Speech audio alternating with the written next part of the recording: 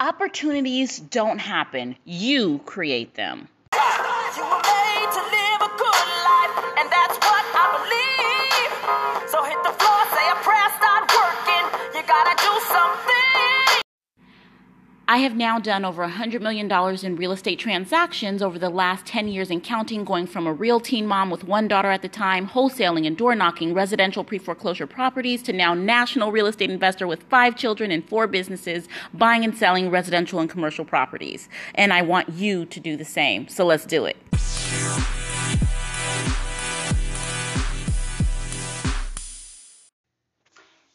Hey, welcome back to the Realty Talks show with Tye. That's me, T-I-Y-E. You guys, I so miss you guys. It has felt like forever since the last episode, but I have to admit I have had a very, very sore throat.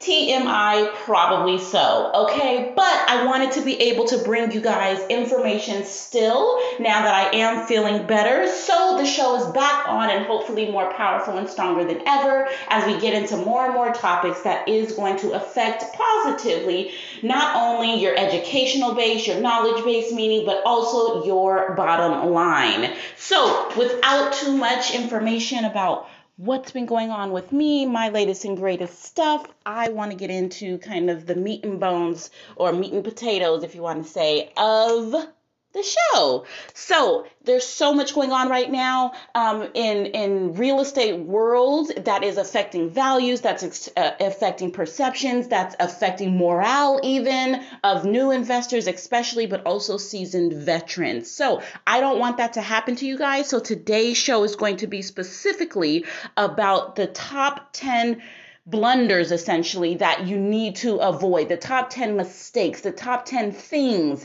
that you guys need to be aware of, conscious of, that you don't need to do, right? It's important to know what to do so that we can move forward and get ahead, but it's also equally, if not even more important, to know what not to do so you can kind of cut your learning curve in half, if not in a third at least, to be able to be profitable sooner, to be able to win, to be able to do this as you set out to do. So today's show is going to be about those things. Hopefully the key takeaways that you're going to have are, number one, about investing in real estate and how it requires a huge amount of hard work, smart investments, and mental clarity. Those things are key that you guys are going to hopefully get out of today's show. The second thing is going to be in regards to the success as an investor being really predicated on your plan and you having. Let me ask you this and be totally honest. Do you have a well-designed plan already in place before going to the market to shop for potential prospects who will sell you their property under market value? Beyond that, though, just take a moment and be real with yourself and your situation of how you're approaching real estate. Well, according to many real estate investors that are seasoned, as well as authors and gurus alike, including myself, the number one reason that investors are failing so soon, so often, and so upfront, it may seem like or feel like, is because they fail to plan. They don't plan to fail, right? You do not have a plan for once that seller says yes. You do not have a plan on what comes after that you will actually do with the property. Or if you do have a plan, meaning your exit strategy, you don't have a proposed budget on how you're going to flip the property, or what you're going to do if you can't find a wholesale buyer, or what you're going to do if the property sits on the market for too long, exceeding the average days on market for sales in that market specifically. What are you going to do if it just sits there and it's not selling and you're looking for a retail buyer, right? You don't have a plan, and that, according to many, many people alike who have been in real estate for any length of time, preferably over 3 to 5 years, will absolutely agree with this point, is that the one mistake that is so often, more so than any others, repeated in the industry by new investors is failing to plan. The number 2 reason that newer investors fail when they get started in real estate for any amount of time is because they have a quick cash mentality. You are coming into the space, usually that means, with a thought that you're going to make a whole bunch of money in a very relatively short amount of time. And short amount of time means 30 days or less, right? You have this 30-day game plan. You're going to make, $10, $15, $20, $30,000. And although this is not impossible, it's not something that we haven't done, that I haven't personally done many times over again over the last decade. However, the probability of you doing that as a new investor is possible, but it's not probable. Right? So you want to be realistic. You have to work smart. You have to have the skill in regards to the strategies to execute. You have to have the teams and the systems in place. You have to have an established buyers list that you haven't done tons of deals with, but you have the ability to quickly sell to vetted buyers that are in your space, right? So you can have the quick cash mentality, but the reality is that will serve as more of a hindrance than a help to you at your early onset in your career, right? So if you had a plan to make $100,000 in 30 days, probably not going to happen, right? If you had a plan to make $100,000 in 100 days, that is a lot more likely, because if you start to plan, going back to number 1 mistake, if you do have a plan that you execute and you break it down depending on what your market is and you know your average amount of profit that you can make per deal, if you haven't done any deals, well, then yeah, $100,000 in 100 days is a lot less probable because you don't have kind of that experience, probably not the teams or the resources to make that happen.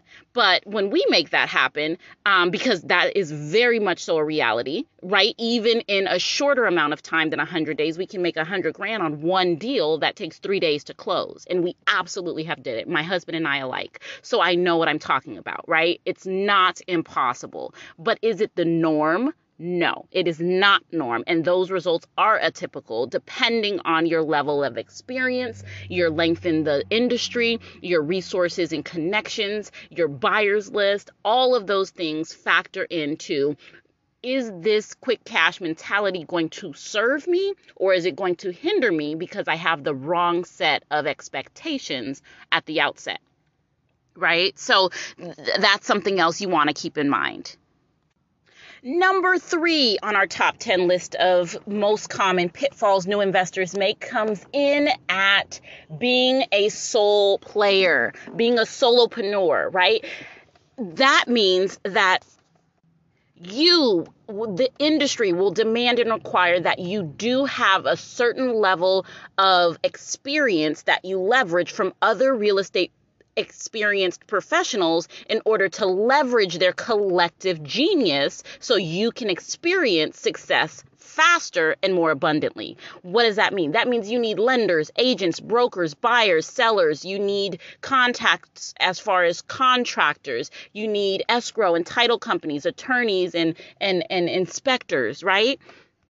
You need these people in your corner, on your team, and recruited into your business to help and leverage their experience. So that means you literally do not have to be the expert. However, you have to have access to experts. You have to have access to coaches. You have to have access to mentors. You have to have access to money. You have to have access to these bigger players that are more established so that you can leverage them, not take advantage of them, but leverage them so that you can develop a mutually beneficial relationship that serves you in getting your deals done and actually getting deals in general, but then also successfully closing them, while in return you do something to reciprocate, right, for that person who lent their expertise, their time, energy, or their resources to you. You do need that. You cannot do it alone. As parents, mothers specifically, we're so used to juggling multiple things and multitasking and being the kind of jack of all trades and master of none mentality, but that is also going to hinder you in terms of building your real estate or any business for that matter, right? You do not tell me, right, after having 5 children, you can raise children alone, right? I know that all of us, if any of us have older grandparents that we were fortunate to have in our lives, such as myself, I had even my great grandmother, and she would always say, baby, it takes a village to raise a child. And I used to be like, what does that mean? That means you cannot do it alone. And maybe not so much that you cannot, but you should not, right? There's many things we can do, but should we do them? Probably not, right? Raising children alone? Probably not. Building a business alone? Probably not. Is it possible? Yes. Is it in your best interest to do so? No. Right? As parents, as mothers, as people, we'll get tired and we'll have competing priorities. As business women and men and professionals, entrepreneurs alike, we will get busy. We cannot continue to try to strong arm every task without delegating and relying on the expertise of others in a specific area. However, still in all, so many investors that are new choose to go at it alone or choose to compromise on price because they want to preserve the little capital that they're starting with. And thus, they are ultimately failing to succeed because of their lack of investment, meaning time, energy, or money into other people and that leverage, that buying the time, expertise, and, assistance of another person that can happen to accelerate your business so you experience success faster. Number 4 on our list of top pitfalls that new investors make is overpayment of properties. Like, have you ever asked yourself, how much is too much to pay for this particular property or any specific property that you're eyeing, right? How much is too much to pay? You need to have then a good, healthy amount of experience, of intuition, and even insider knowledge into that market and specifically that property or the seller's situation to know how far, or in this case, how low you can actually go without insulting the seller, but also without compromising your bottom line, your profit, right? You cannot go in with the mindset of just guessing, right? Because your guesstimate is going to be the kind of your demise, right? The death of your deal.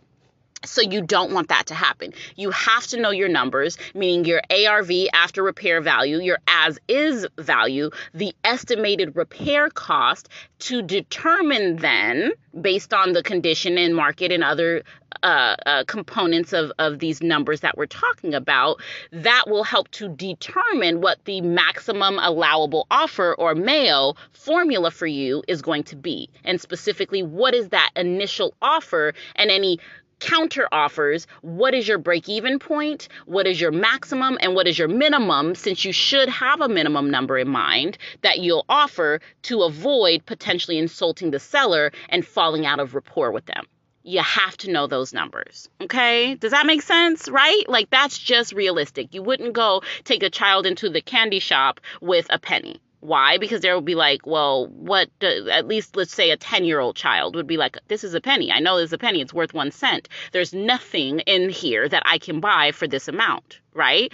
Same thing with property. Instead of a penny, meaning 1 cent, let's even just say $100,000, right? And you go to the seller and make $100,000 offer when they know good and well that they're in a $300,000 home value neighborhood.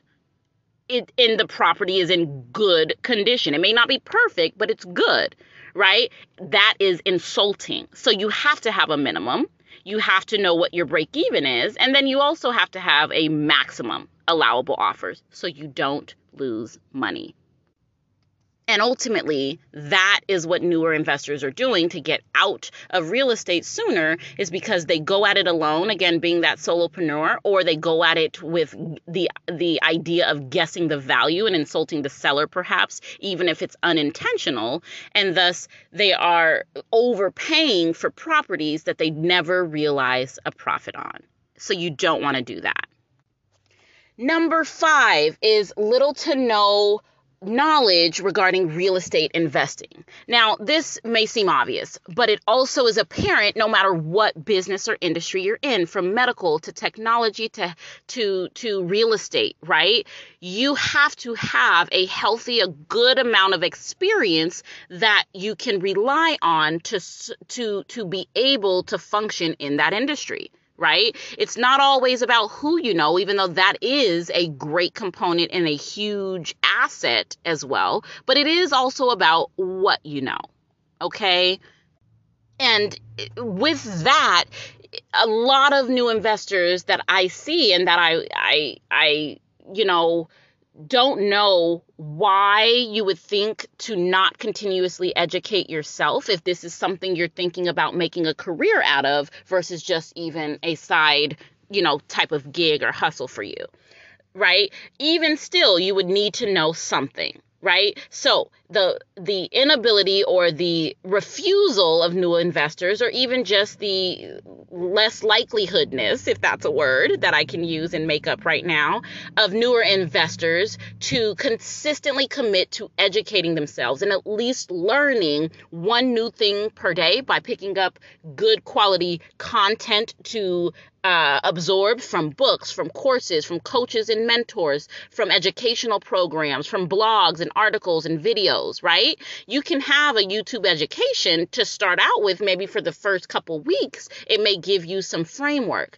but it's not going to give you the strategy, right?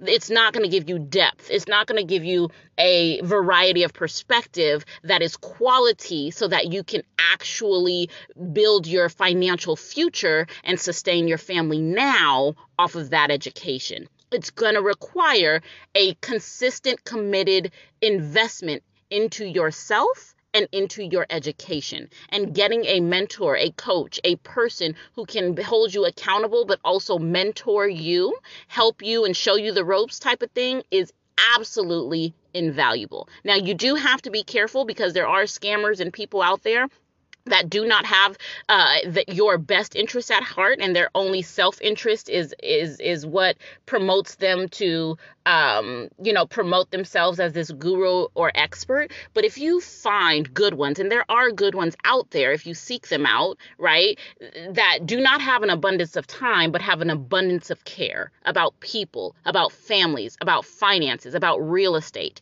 that you can heavily learn a lot from in a relatively short amount of time, if they commit that time or any amount of time to helping and assisting you to cut your learning curve by sharing of their knowledge, expertise, and resources, even at some levels, with you. So you want to commit consistently to investing in your education, investing in yourself, which will in turn build your business and cut your losses. Number 6. Poor preliminary research. Now, on the surface, a lot of people think that gurus and experts, coaches alike in real estate investing have become this overnight success. But actually, they fail to just dig deeper beneath the surface level of success that they see to realize the tremendous sweat equity, the time equity, right? They fail to realize all of the due diligence, the research, the not maybe so much blood, but definitely sweat and even tears sometimes. I know this to be absolutely true, is that even to this day, some people say, hey, you make having 5 children with your husband even involved, being the co-partner and co-parent, you guys have this phenomenal relationship, but you make it look too easy. You make having 5 children look too easy, right? Same thing in real estate, right? There's a lot of people who are just good enough, who have invested the time, energy, and effort into themselves and their education, committed to a plan and worked that plan until their plan worked and paid off, right? If you do that, you will absolutely, undoubtedly realize success, and as a byproduct, naturally, profits from your endeavors, no matter what business that you're in. So a lot of people failing to do the preliminary research on a property, on a prospect, on a seller, on the contract, on the market, on the conditions of that market, right? Failing to do that level of due diligence premature to even going to see the property and inspecting it, to getting under contract or even closing on it. That is a huge mistake that promotes a lot of losses and limits your success as a new investor if you fail to do that part. Number 7 comes in at poor cash flow calculations, right? Just poor calculations, I would even venture to say overall, right? A lot of people go into a deal blind, right? Literally, not literally as in they're blind and cannot see, but they cannot see the potential beyond their initial scope. What does that mean? That means that if they go in with the eyes of wholesaling a deal, they are blinded to the other potential possibilities that property may have available to you to increase your profit and thus your cash flow or your returns, depending if you're holding it, renovating it, or reselling it outright as a wholesale quick sale deal, right? So failing to calculate your numbers correctly and include in those calculations things as simple as property taxes, insurance, interest, and calculating that on your mortgage if you're financing it and using leverage, which is AKA smart debt, to acquire properties, right? Those numbers, including maintenance and management, vacancy even, cost of holding a property. If you're retailing it or if you are wholesaling it, those numbers are not as important unless you're selling it to that contract to a landlord buyer, because that's something they will factor into their numbers. So you need to know what their numbers, where they stand and what those numbers are to make the most appropriate asking price that's attractive to a landlord buyer. But in general, if you're failing to calculate correctly your numbers and potential profit on a deal, it can hugely jeopardize that profit. So you want to, again, go back to knowing your numbers, leveraging the experience of others on your team, and actually having a team and system to be able to do that preliminary research, to leverage their collective experience so that you know your numbers and do not go in blind making poor or inaccurate calculations that jeopardize your bottom line. In addition to that, right, if you're not calculating your cash flow or your returns correctly, you can also be remiss of other opportunities with that property, right? The ability to subdivide a lot, to be able to subdivide a duplex so that you can sell each unit independently versus jointly, and thus increase your cash flow or your bottom line. Things like that matter. They absolutely do. Or what about if you renovate a property and in that community, that area, that market, that neighborhood, properties are being renovated all to include washer and dryer units, and you fail to put in a washer and dryer into your property after renovating it. What does that do? It limits your cash flow if you're renting it out, or your profit potential if you're reselling it or wholesaling it.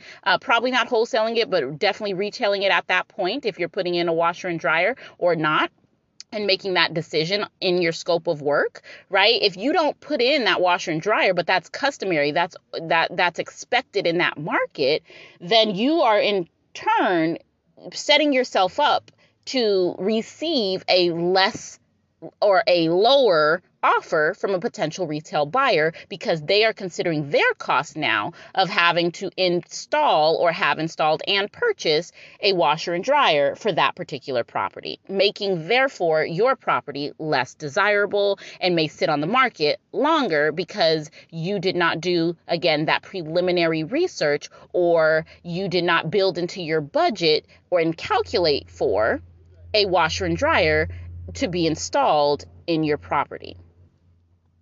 Number 8 is having only a few deals at a time. Do you know what it really means to keep your pipeline full? If you spend all of your time, energy, and effort, as new investors do, on going after one property at a time, that is the recipe for disaster. You are not able to scale like that. You're not able to learn as much like that. You're not able to predict your monthly income and retire from your job and fire your boss like that, one deal at a time. In our business, we are are very adamant about having at least anywhere from 10 to 20 short sales going in amongst all of the markets at any given time, so that we are not relying on one deal. Also, if you're relying on one deal and that deal falls through and you were banking on that profit to pay your rent for that month or that next upcoming month, and that deal falls through, you now have a bigger problem, right? Versus having multiple deals in the pipeline, multiple contracts and multiple escrows with properties pending closing over the next 3 months or over the next 30 days, then you are limiting your risk by spreading it out amongst other properties, just like they do in the stock market with diversifying investments, as many newer investors do. They don't go all in usually on one investment. The same thing applies here, is that you don't actually want to put all of your eggs in one basket and go all in and focus on only having, you get one deal, one contract, and you stop there until it closes. No, ideally you get that deal, you pass it to the team member that's going to take it to the finish line. You manage that process while you are using your day-to-day activity to acquire more properties. And that is very vital to the success and scaling of your real estate investing, or any business, is not focusing on one project, one deal at a time, but continuously keeping your pipeline full by marketing for motivated sellers to do so. Number 9, having just one exit strategy is the number 9 thing on our top 10 most common pitfalls of new investors in real estate investing. Now, if you've liked, shared, subscribed to this channel already, then don't worry about doing so now. But if you haven't, this is a great time to do so, because this is a very critical component of your real estate success. You cannot just only go in with the blindfold of thinking that you're going to wholesale the deal, because again, that goes back to having one strategy limits your prospects and your probability of getting deals done, and done quickly and consistently.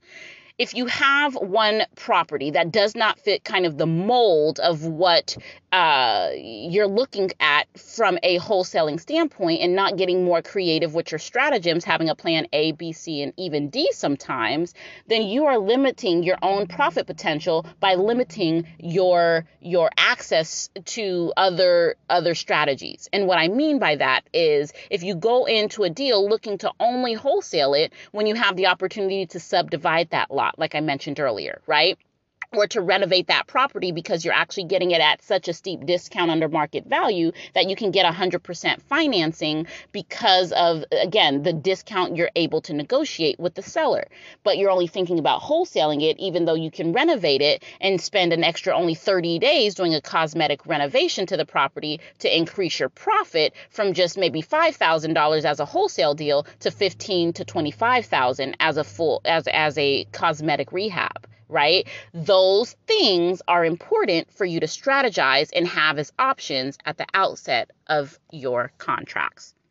And finally, number 10 on our top 10 list of most common pitfalls that new investors make in real estate investing is underestimating the time and other resources it takes to do a deal, right? It goes back to the outset of expectation and thinking, hey, am I planning to do these deals, 4 deals in my first 30 days? Probably not. Right? But gravely missing the mark in the expectation by failing to have a plan, failing to have a team, failing to have a mentor, coach, and system that you can leverage and rely on to put your practices and your daily activities into perspective to maximize the actual potential of profit and the opportunities that you have every day is going to be, again, a recipe for disaster.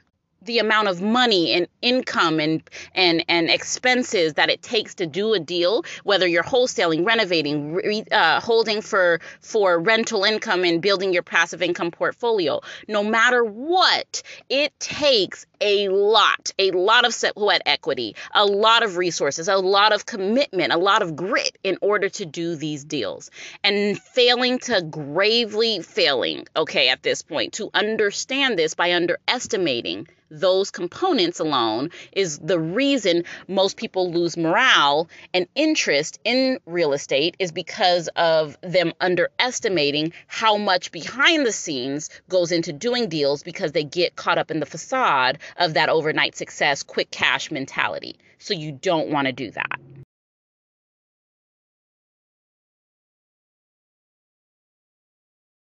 Build in and plan for, calculate longer underwriting times, okay? If you haven't already been affected by this, as a lot of people have, including in our own business, both our lending business as well as the real estate investing business on the active and the passive side, we are building in longer hold times, meaning longer underwriting times to underwrite the deals to get either funding or to the closing table, right? Because that's just the climate. It's the environment that we're in. So if initially you're doing a cosmetic rehab that should be done in a month, underwrite and plan for that to take 3 to 4 months, to be super ultra conservative right now in regards to your projections, right? So that you do realize a profit at the end of your deal instead of being in the red. That's where you don't want to be, right? You don't want to be in a cash flow negative position. Nobody pays for properties that are not good investments for some reason or another, according to their own method.